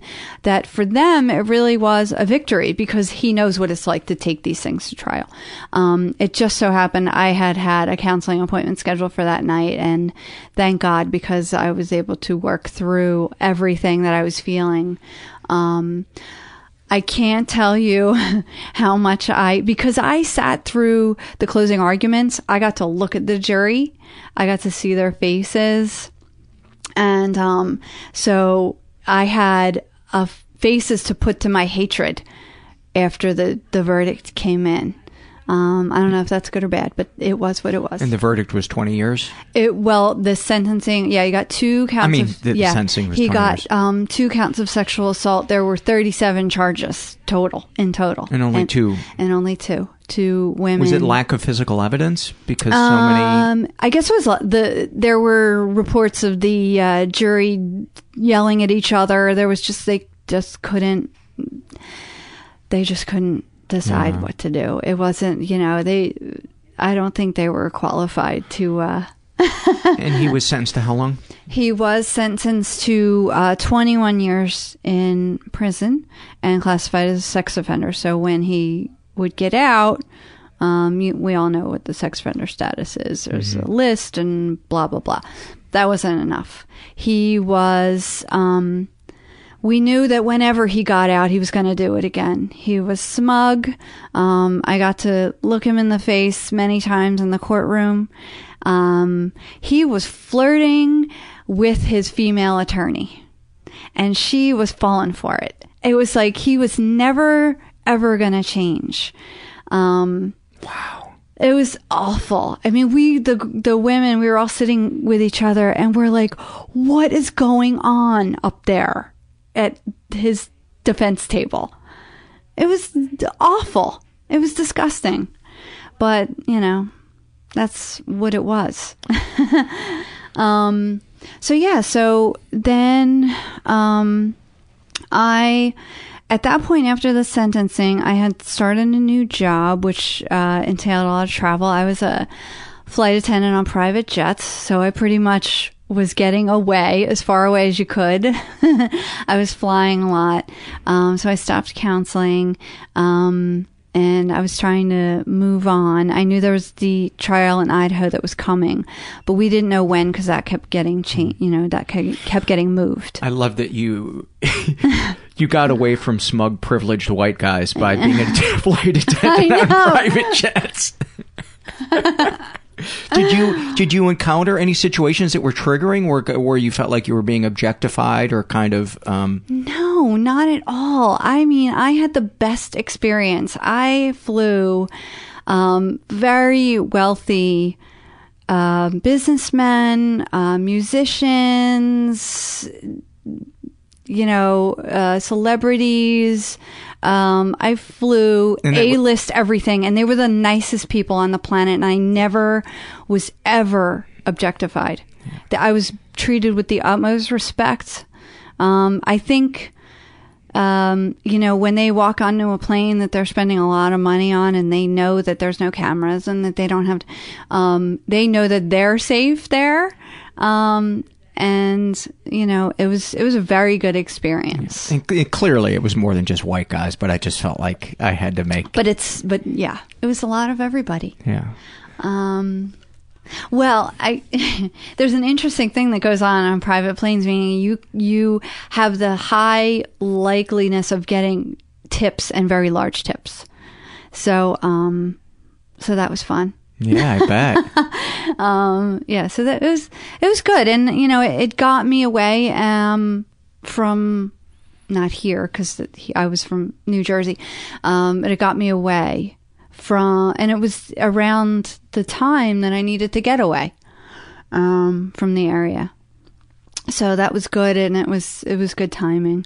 And then once the trial in Idaho was scheduled, then I called Laura again, my counselor, and I said, you know what, I'm not done with counseling, and I need to, you know, talk to you some more. And you were not doing war anymore? She was at war. Oh, okay. So yeah, I called her back. Okay. So she said, okay, and we started, you know, started counseling again. So that was more, you know, more regular counseling. Again, I guess because the trial that was coming up was, it almost seemed like everything was hinging on it. We were hoping for a rape conviction because that entailed life in prison. And so I think I felt even more anxious at that point. He'd already been sentenced in one state to 20 years, and this one was... was going to be, so he was going to... they put him on Con Air bus and drove him out to Idaho. It takes weeks. They take the prisoners all over the country. It's hilarious. You know, they're on like... He wasn't at a DC-10 with Steve Buscemi? No. So I was feeling anxious again, and I needed her counseling, to prepare for this trial. But you would or would not be testifying? I would not be testifying. Although after the, rape conviction, they reached out to the women in the Philadelphia trial, including myself, and said we would be able to write a victim's impact statement, which was the most amazing thing I've ever done. So, through all the counseling I had and everything that we had done talk and written therapy. So I wrote it out, and we went through it one of our sessions, and I emailed it off, and I got to be part of his being sentenced to life in prison. He will never see the light of day. If I get to, I will dance on his grave. And that makes me smile. He will never hurt another woman again. It's a good thing. Give me some epiphanies, if any, that happened in counseling that you can verbalize. Or turning points. I have to think about that. Was it just letting out grief and sadness and anger? Yeah, and she just had... It was the way she navigated me through everything. She had the most soothing voice on the planet. And she was the littlest thing. She was like 5 feet tall and nothing. And just she was just the most supportive, soothing person. She had many advanced degrees from really good schools on the East Coast, and she was smart. Was she an astronaut? No, she was not. She was doing better things for me. But I didn't really have epiphanies. I think because it was such a slow process, because I saw her through 2 different years, that it was that type of counseling. It was never anything that would hit me and I would be like, whoa. It was just like every week I moved further and further into mental health. I'm glad you said that, because I forget sometimes that I often want to stop being in counseling because I don't have epiphanies. And I think I'm an epiphany junkie. And I heard a friend of mine say that about himself once, and I was like, yeah, I think I am too. I think it's the addict in me that wants it all. I want to take a gigantic bite out of therapy and go, yeah, I'm moving forward. And when I don't get those, I feel like I'm wasting my time sometimes, or like I'm ready to leave. It's really a slow process. It's almost as slow as the court process in this country is mental health. And you have to... And I didn't realize it until it was all over. But yeah, it was just, she was slowly moving me through everything. I didn't even know she was doing it. Good therapist. I just want to high five all the therapists and social workers out there, and aren't they great? And the volunteers at the shelters and the awesome people in support groups.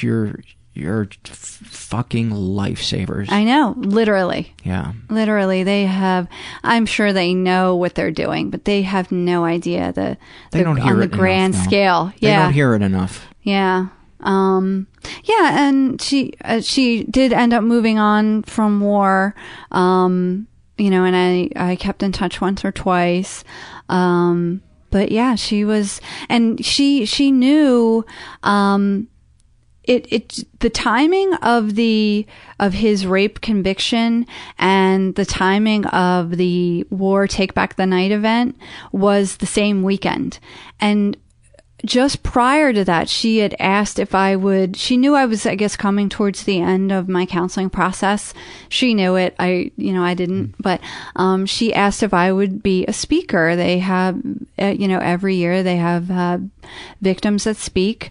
Even though I was still pretty raw, I guess she felt, that it would be good for me and that it would be good for others that would be sitting there in the audience. So I wrote my first speech, and I literally, if I was not holding onto her hand, I was touching her arm to arm. She was that close to me in order for me to get through it. I was an emotional basket case. Because I was telling my whole story for the first time even though it was a group of people that was supportive, other victims, the counselors, and that probably made it more emotional. Do you know what I mean? It did. It really did.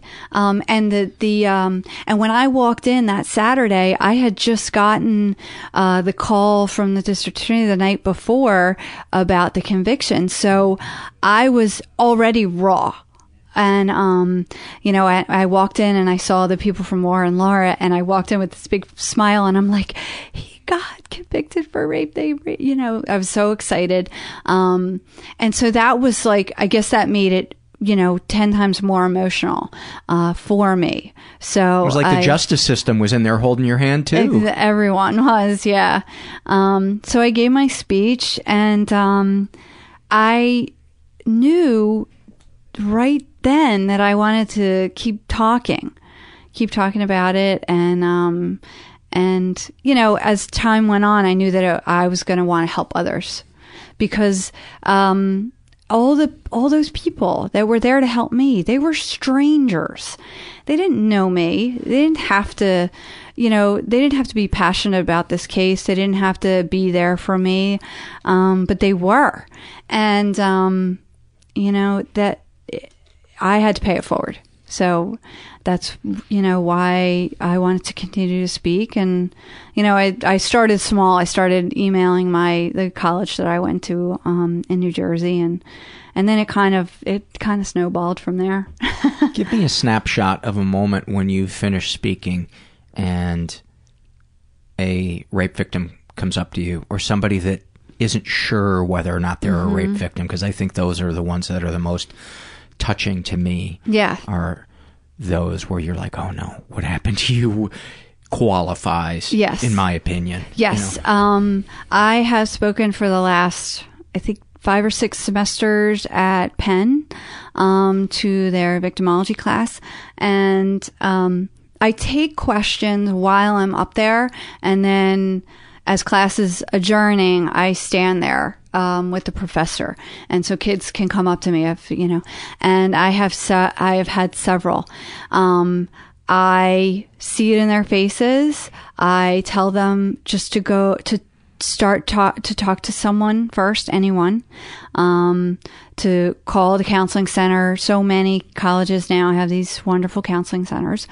And it makes me want to cry. I'm almost moved to tears many times, because, I've got a victim standing right in front of me at the beginning where I had stood, and it just hurts. It hurts me, because there's so many. And and then it makes me angry again that, why are there so many victims? Why are there so many bad men? There are so many good men. But there are so many bad ones. And I would add too that there are a lot of female perpetrators. Yes. Majority we should are talk men. about that. Yeah. We should talk that there are many men out there. There are a lot of male support groups, at least that I know from Twitter, all over the country. They're there for the men who have been assaulted and that need help. So they're not uncommon. No, and their recovery can often have pitfalls in it that women don't, because the erection and society's views on it, and particularly, if their perpetrator was a hot woman in their 20s and they were 14 or whatever, Yep. There's a lot of hurdles for them to have compassion for themselves. Do you, when you get that person in line, because I've experienced that when I've spoken about it and I've shared, and I get that person in line with tears in their eyes, and we hug. I usually ask him, is it okay if I give you a hug? I know, because I do want to. too. Yeah.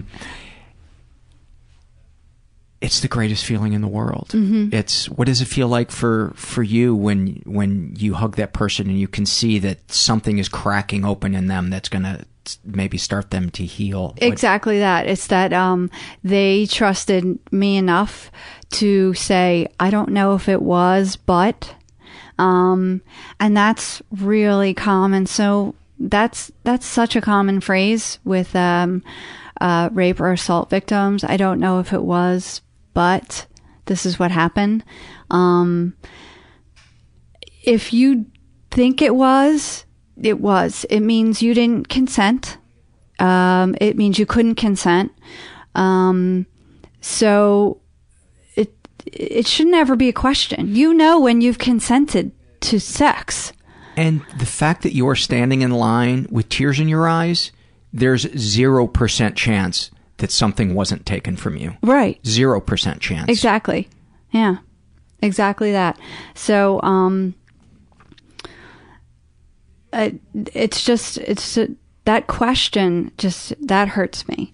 That, that the question even has to be there. But that's where I started. I questioned myself. Anything else that you would like to add before we... I'd like to go out. I know I asked you to do loves and fears, and some surveys that you related to. Let's do a survey that you related to. Yeah.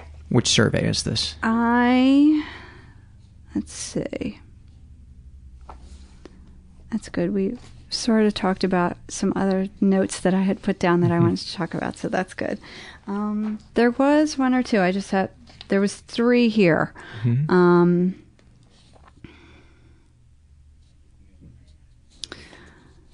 you don't have to read the entire thing if there's just an excerpt from it that struck you. Tell us what the name of the survey is, who the person is, how old they are. There was someone named Lucky Lou, and she said that she was, and she never reported, that she was pretty sure she got the date rape drug put in her drink. She was with a group of people she didn't know, and she blacked out and couldn't remember anything. That she didn't know how she got into the bed, and this is very, very close to my story. She woke up naked. Someone took her clothes off, and she had fragmented memory of having sex, but didn't know who it was in this case because she was with a group of people. I try not to think about it, she says, but it was extremely disturbing at the time, and I had a lot of shame about even being there. Like, I should have known better than to hang out with those people. So, you shouldn't have to know better to hang out with people that you don't really know too well, because we frequently hang out with people we don't know too well because we want to get to know people. We want to get to make new friends. So there's nothing wrong with that. I think I can say that I get asked frequently about online dating and if it's, okay and safe and things like that, or going out and having drinks on a date. Yes, all of that is okay. All of these things are okay to go out with people that you don't know that well. Having drinks on a date, meeting someone online. All those things are okay, because if you stop doing all those things, you're not living, and you just have to, what I always say is trust your instincts, and just be aware, because your instincts will always be right. Watch your drink. It's simple, but watch your drink. If you go to the bathroom, take it with you, or get a new one when you go back to the bar. Stay out in public groups if you're on a new date. But yeah, it's really important to say that none of those things that you did, if you were a victim, were your fault. No, even if you failed to do all the things that you just mentioned to take precautions, right? That doesn't give anybody the right. And I know this sounds obvious, but you got to understand the person that this happens to is looking to blame themselves first so they can avoid feeling the absolute terror and pain that I live in a world where somebody could be this cruel to me. Yes. Yeah. Yes. I looked into the eyes of a monster, but he portrayed himself as a nice guy. And so there's no way of knowing and controlling that situation. So he'd been honing his craft probably since he was a very long time. Yeah. Yeah. Unfortunately, they believe to be over 100 victims of his. Yeah. So, you know, and a lot of times, this doesn't make it right or wrong or anything, but guys that do this don't do it once. Okay? If someone drugged your drink and raped you, they did it before. They've never been caught. You know, just take care of yourself is what you have to do. It happened, but now you need to take care of yourself. Mm-hmm. You need to tell someone yeah. And that you have control over. Yes. That's where you gain the control back, and that's where you start to heal. Yeah. Because that's where we want all the victims to be at the end. Well, we're running out of time, so we're gonna wrap up. But I think that's a great thing to end on.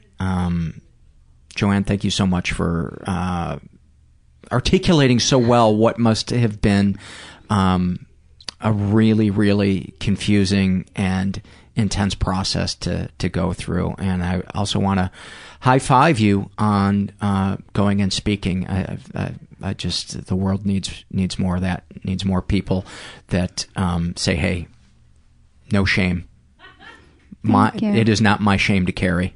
Thank you. Yeah. Yes, and you know, I'm going to speak out and speak wherever I have to, and if I can help one person in each place or every time someone hears me, then, you know, that's what's important to me. And it gets easier to talk about it the more you talk about it. Mm-hmm. That's the other thing I'd like to say. Yes, yeah. Absolutely. Yeah. Thank you. Many thanks to Joanne. I hope you got as much out of that episode as I did. It's amazing the things that I get to learn and experience doing this podcast. It's you know, one of the things I'm so grateful for. You know, I've shared with you the struggles I've had with my depression and addictions and et cetera.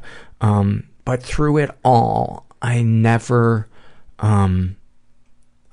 feel like I can't do this show. At least so far, I haven't. Let's hope that it doesn't. It never gets to that point. But you know, I've certainly had weeks where it's felt like more where there's been an element of effort to it. But it's just so nice to have this outlet and to have it embraced by you guys, and not just embraced, but embraced with such passion and kindness and love. I'm forever grateful. I don't have that many surveys for this episode, and I don't know why I needed to qualify that, because I'm afraid of being abandoned by you. That's why. That's what almost everything I do probably comes from some type of fear of rejection or abandonment. This is from the Shame and Secret survey, and I almost forgot. If you guys want to support the show, go to the website. There's all kinds of stuff. You can support us financially by making a one-time PayPal donation or a recurring monthly donation, which is super simple to set up. And you can do it for as little as $5 a month. It makes a huge difference. Helps keep the show going. There's more stuff, but I don't feel like doing it. This is from the Shame and Secret survey, and this was filled out by one other thing I wanted to mention. I am tentatively planning, I'm coming out to New York City sometime in the fall to maybe do a live episode of the podcast, and hopefully to do other people's podcasts as well, and maybe record some people. So I'm probably going to wind up doing it someplace in Brooklyn as I get closer and have a date. I'll keep you apprised of that. Okay, this was filled out by a woman who calls herself Heavy Dirty Soul. I'm a fan, right out of the gate. She's straight, she's in her 20s. She was raised in a slightly dysfunctional environment. Ever been the victim of sexual abuse? Some stuff happened, but I don't know if it counts. She writes, I'm not sure if it counts because I do it to myself. I wasn't sure how/where to get this out. I have a lot of inappropriate chats with men online. I've done it since I was 14, and the older they are, the better. I send them things you'd never really show or say to anyone. The thing is, the creepier the guy is, the more my brain yells, go for it. I shake the whole time and feel sick to my stomach. I really don't want to do this. It helps me feel numb. That sounds to me like textbook sex addiction. And I'm sure there's got to be some trauma going on underneath there. If not sexual trauma, some type of emotional pain that makes the feeling of numb a rational choice. Ever been physically or emotionally abused? I was always told that it was just, quote, typical sibling behavior, but looking at the scars on my back, I'm not so sure. Wow.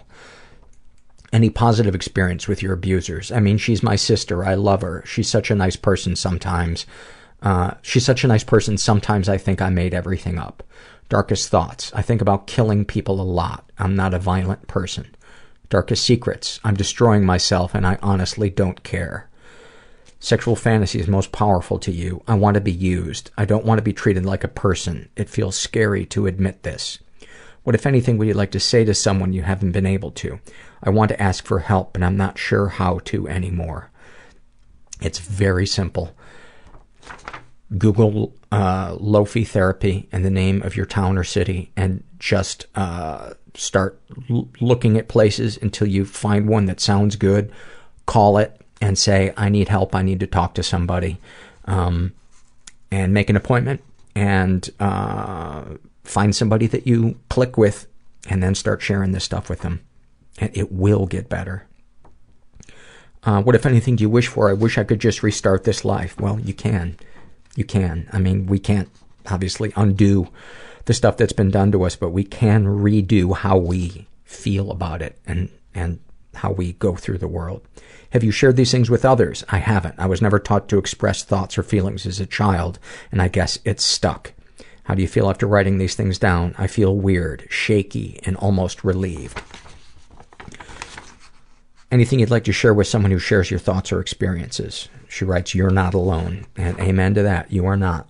A lot of that stuff that you are experiencing is not unique to you. It is a thing, and it has a name, and it is, you are reacting, you are having a normal human reaction to an unhealthy emotional environment. You are not a bad person. This is an awfulsome moment filled out by a woman who calls herself 4. She writes, when I was 15 years old, my mother and I were having one of our usual knockdown, drag-out fights. Except this time I changed things up. This time I decided I wasn't going to be the one that got knocked down. My mother, who weighed in excess of 300 pounds at the time, had tried to sit on me, and I kicked her off, but I just wasn't done getting my anger over the years of being beaten black and blue by her. After kicking her off of me to the ground, I ran out to the garage, fuming over the years of abuse. I went over to my half-brother's set of golf clubs sitting in the corner of the garage. I carefully touched and surveyed each club in front of me, reading the numbers imprinted on each one. Hold on 1 second. The numbers printed on each one. There were numbers, and it seemed reasonable to choose the metal club with the highest number I could find. Sliding the 9-iron from the club bag, I gave it a cheerful toss into the air and caught it. With a literal spring in my step, I walked around the front of my mother's Jaguar Vandenplas, a sedan, and waited for my mother to come to the garage door. Once she was in place and the club gripped firmly in my hand, I raised the club up over my head, bringing the club down onto the windshield on my mother's one true love. Over and over, I whacked the shit out of the windshield, watching tiny shards of glass come up with each blow and screaming, I told you to stop hitting me. What don't you understand? My mother stood there sobbing. It felt so good to see her hurt as much as I had hurt. It only encouraged my anger to continue to flow. Asymmetry bugs me, so I felt compelled to walk around to the passenger side of the car and do a nice, even job. Just a few whacks in, my dad appeared out of nowhere and grabbed me in a big bear hug. As he dragged me into the car with him, he yelled to my mom, "God damn it, how many times have I told you to stop hitting her? You brought this on yourself by hitting her." My dad drove me up to my brother's office to have lunch with him. Sitting in the restaurant with my brother, eating my French fries numbly, my dad stepped away from the table to wash his hands. My brother leaned over and whispered, "So which club did you use?" "I used your 9-iron. My brother pumped his fist and said, "Yes. I was worried you'd used one of my woods." Thank you for sharing that.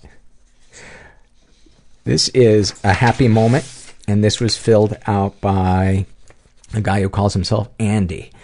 And he writes, "A therapist asked me to reflect on a dark memory of being 14 and bullied by what I thought were good friends in front of a girl I was attracted to. After reflecting on the many shameful memories, thoughts, and emotions attached to this incident, the therapist asked me to try to reflect on something that happened to me something happy that happened to me when I was that age. At first I couldn't think of anything and nearly gave up in the session. But suddenly a happy memory of my freshman French teacher appeared. Out of the blue one night, he called my mother to tell her that he was concerned about my well-being. He was worried and felt my behavior has changed and I wasn't acting as enthused about things. While reflecting on this memory in my therapy, I burst into tears, which I hadn't done in years. A warm sensation of joy overtook me as I was reminded of the kindness of this teacher to go out of his way to make sure I was okay and, in a sense, that I mattered."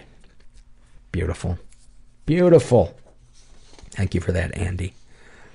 This is a struggle in a sentence. This was filled out by a girl who calls herself, I say girl because she lists her age between 10 and 15 years old. She calls herself Snow, and she is gay. About her alcoholism and drug addiction, she writes, "When I mix my anxiety meds with my dad's vodka, I can practically touch the northern lights. I'm so high and free, but when I come down, I'll be lower than the ocean floor." About being a sex crime victim, she writes, "Whenever I see myself in the mirror, I see the 9-year-old me trying to clean myself up in the bathroom afterwards." That is, again, one of those moments that just leave you speechless. Snapshot from her life. "I'm breaking all the mirrors in the bathroom and I don't know why. A minute ago I was fine, but my eyes looked all wrong and I could see my rapist's face. I'm so angry, I'm screaming and my fists are all bloody and I've dropped the rock I was using to break the mirror. I can't stop crying, but then like a switch, I'm trapped far away watching the body that might be mine and the people talking to it, an entire moon's length away, stuck in orbit, and I don't come back to myself until later, when I find myself on a couch with bandaged hands in the living room watching TV." Sending you a big, heaping bucket of love. I hope you're talking to somebody. I hope you're not trying to process all this stuff on your own. Well, the fact that you have anxiety meds probably means that you're seeing somebody, but this is a happy moment, and this was filled out by Andrea, and I remember this one now. She writes, "I doubt you will read this on a podcast because you are so modest, but I have a happy moment every time you read a shocking or startling listener survey without an ounce of judgment in your voice." Yes, I want to read that because that made me happy. And I told the voice in my head that said you're going to look like I don't know what the word would be. A pompous jackass. And I decided to read it. So you had me pegged wrong. So go fuck yourself. How do you like that? You're nice to me. I switch it around. I take you down. It'll teach you to support me in the show. This is Struggle in a Sentence. This is filled out by a guy who calls himself Teacher-Cologist. He is gay and he's in his 30s. About being a sex crime victim, he writes, "I wonder what every man looks like when he comes. snapshot from his life. I regret not reporting sexual abuse that happened to me before the statute of limitations passed. I was 13. He was 25. There was penetration. It was, quote, consensual to the degree that I did not feel threatened. I was coerced, though. It was statutory rape. I don't think I was his first, and I don't think I was his last. Not sure what to do. I want him to pay. Jail time, restitution, civil suits for what he has done to me and presumably many others. Well, you know, after talking to Joanne, you know, the one thing I took out of that is to focus on what you have control over, which is your healing. And I hope you're going and talking to someone. This is a struggle in a sentence filled out by a woman who calls herself Moonlight. And her struggle, she writes, approaching the first anniversary of my husband's suicide is like the inverse of waiting for Christmas as a kid. Oh, I can't imagine how hard that's got to be. Sending you some love. And if you haven't listened to the episode with Lisa Richards, I don't know if it would be triggering or be comforting, but that tackles that issue, although it was her daughter, not her spouse. This is a happy moment filled out by a woman who calls herself Can't Think of Anything Clever. And she writes, I'm a single working mom with ADHD who has a 6-year-old daughter with ADHD. Lately, we've been having a lot of behavior issues. Meltdowns, attitude, boundary issues, sometimes violent outbursts. We've both been guilty of this one. And the emotional toll of all of this on me has been overwhelming. We started counseling for my daughter in May, and things have been getting gradually better. We got her official ADHD diagnosis and have been working to build systems to make our lives run better. A new part of our nightly routine is that I'm supposed to write down or just remember various good things I see my daughter doing throughout the day and then put them in her good choices box. I've been struggling to remember to write them down, but we've been doing it consistently for a week or two, and I can see the results already. Anyway, last night, I actually remembered to write down the good things and put them in the box. And then I had the great idea to call her dad for her to say goodnight and let him hear all the good things too. We got into her bed for our nightly cuddles and got on the phone with him. First, she was actually animated on the phone with him, which has been rare lately, and then I went through and read all the good things I had written down. We talked more about some of them, and I could just feel her energy become brighter and her body more relaxed. I was also so proud because I had realized she's had more than a week of consistently good scores on the bedtime routine, and we've had mostly good mornings in the same time. Her overall demeanor has been so much better, even on things she's upset about, where my saying no to something would have once turned into arguing until we were both screaming at each other. She has instead responded respectfully. She may challenge and ask why or try one more time, but if I say no, she accepts it and my explanation. This is a huge breakthrough. So many of our fights start this way, but now she's learning how to communicate her thoughts and feelings. I'm giving her much more positive feedback and showing how much I appreciate the little things she does instead of just pointing out what she's not doing. We are so much closer the last few weeks because of these little changes. Who knows if it will last, since the only consistent thing about ADHD is our inconsistency, but this feels great. After feeling like I'm constantly failing or skating by with the bare minimum for months, I feel like maybe some things can get better and I can raise her to be better than me. As we sat on the phone and talked about everything that's been going well and telling her dad about the stuff we learned in her latest counseling session, I felt like I was able to show her the love I always feel and not be clouded by my constant depression, anxiety, anger, irritability, inattention, etc. I felt like I got a short glimpse of what it is like for a neuronormal parent, and I felt worthy of the love that she heaps on me when she isn't telling me she hates me. She's telling me I'm her favorite person ever. That is so beautiful. God, I just love reading from parents, reading stuff written by parents that are getting through to their kids and connecting emotionally. I don't think there's anything more important in this world. This is Shame and Secret Survey. This is filled out by a guy who calls himself generic nickname. He is straight, in his 30s, raised in a pretty dysfunctional environment. Ever been the victim of sexual abuse? Some stuff happened, but I don't know if it counts.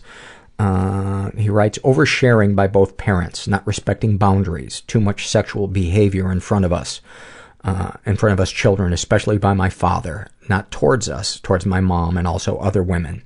After my parents' divorce when I was 11, my mom started what I today would call a pattern bordering on sexual transgression against me, not against my younger brother, which is apparently typical for narcissistic personality disorder, which I've diagnosed her with, and I'm 100% confident in that diagnosis. She'd, quote, accidentally walk in on me while I was in the bathroom, making remarks about me in the third person. Oh, look, he's growing pubic hair. He's becoming a man now. She also, quote, accidentally walked into my room while I was having sex. That happened at least once with every girlfriend I had while I was still living there. She usually claimed that she had knocked but received no answer.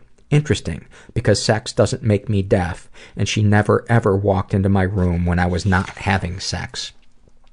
Ever been emotionally abused? Yes. My mom used me as her free therapist and emotional trash can. Just as an example, when I was 12, shortly after the divorce, I was tasked by my mom to disassemble the marital bed.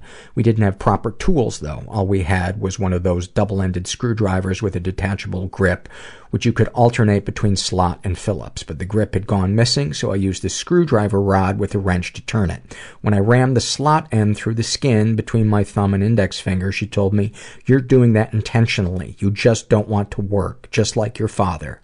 That was the general tone of things. She'd set me up to fail and then tell me that I was just like my dad, whom she of course called the worst person in the world. The fact that my father actually is a perverted asshole in his own right doesn't make that much better or easier to deal with. I remember the one time I asked her to quit smoking. Today, I'd call what I was experiencing then my first anxiety attack, which I guess must have been pretty normal for kids after a divorce. Needless to say, she told me that I was, quote, just trying to manipulate her, just like your father. During that time, when I was 11 to 13, she also used to always cry and shout in her room, which was adjacent to the room my brother and me slept in. So I had to console my crying brother while suffering myself from terrible anxiety. Today, everyone in the family wonders why I somehow, weirdly, magically, struggle to get my life together. To all of them, including my brother, by the way, I'm just lazy and don't, quote, take life seriously. Any positive experiences with your abusers? Not with my father. After the divorce, I had no contact with him until I was 20, and he sued me because he didn't want to pay for college. Oh my God. Then sometime after that, I had a period of a couple of years where I had on-again, off-again contact with him. But mostly I was just trying to get away from my mom, who instantly suspected me of, quote, making plans with my dad to rob her. My mom can be smart, and talking to her can be interesting, but her narcissistic personality disorder makes it never quite worthwhile, and I will eventually have to become financially independent and cut off all contact with her. Darkest thoughts. I'm not ashamed of any of my thoughts. Put another way, sometimes while masturbating, I'll imagine myself as a girl seducing male friends of mine. But I've told that to a crowd of 200 hecklers on open mic night. What a bunch of humorless cunts. Darkest secrets. I'm a panty sniffer. Whenever I can get my hands on an attractive girl's worn panties, I'll go for it. I've smelled my ex-girlfriend's sister's worn panties while I was at her family's house and came buckets. The sister was 12 at the time. I regret nothing. Well, I hope nobody ever catches you, because that could be traumatizing for a minor to catch you doing that. Sexual fantasies most powerful to you. I wrote above. Being an idealized female version of myself, seducing my male friends. I'm sure I'm straight, BTW. I don't feel attracted to men in general. I think in those fantasies my friends are a stand-in for myself, which speaks volumes about my true level of self-esteem, i.e. pretty low, because as the fantasy girl I act in exactly the way I would hope a girl would be in bed with me. As I wrote above, I have shared that before. It made me feel like most people don't realize that life is too short to be an inhibited idiot. What, if anything, would you like to say to someone you haven't been able to? It's not that I haven't said it, but somehow I have always attracted people who ignore when I tell them no. I always say no when I feel like saying it, but so far all the people I've had any kind of relationship with are a bit like my boundary disrespecting parents who regularly flat out ignore my no. What, if anything, do you wish for? I don't know. I wish I knew. There's an expression in German, Wunschlos glücklich, which literally translate to wishless happy, or perfectly happy. I've always felt wishless unhappy. Have you shared, by the way, I had 2 years of German in college. That is how bad my fucking... I remember happy birthday was Herzlichen... Oh, I'm not even going to try. Herzlichen Glückwunsch. Herzlichen Glückwunsch. I think that was it. Anyway, have you shared these things with others? I don't know if I have shared them with others. God knows I've told many people as best I could, but I'm afraid nobody understands. Everybody calls me, quote, complicated, which I, honest to God, do not actually believe I am. Deep down, I'm a very simple person. Other people make it complicated with their shit. How do you feel after writing these things down? Just like before, wishless, unhappy. Anything you'd like to share with someone who shares your thoughts or experiences? I don't care if anyone shares my thoughts. If someone does, I'd like to tell them to fuck off. This planet is too small for both of us. This is Mein Kampf, not yours. You know, can I, first of all, I hope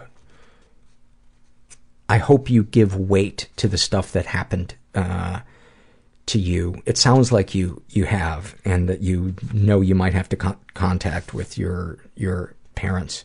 And,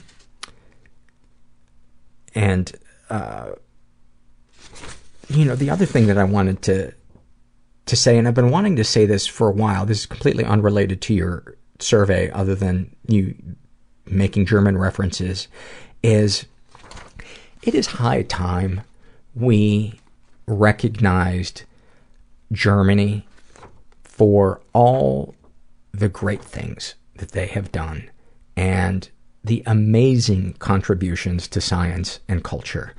Look at the list of classical composers. Bach. Just Bach's work alone. Everybody, you know, there is almost no musical idea that somebody can come up with that wasn't done by Bach. On top of that, you got Beethoven. Throw in Brahms, Schumann, Wagner, Strauss. Think of the philosophers, Nietzsche, Heidegger, Kant. They invented beer, the engineering, the inventions, and then the ultimate, to me, is somebody who loves design and architecture and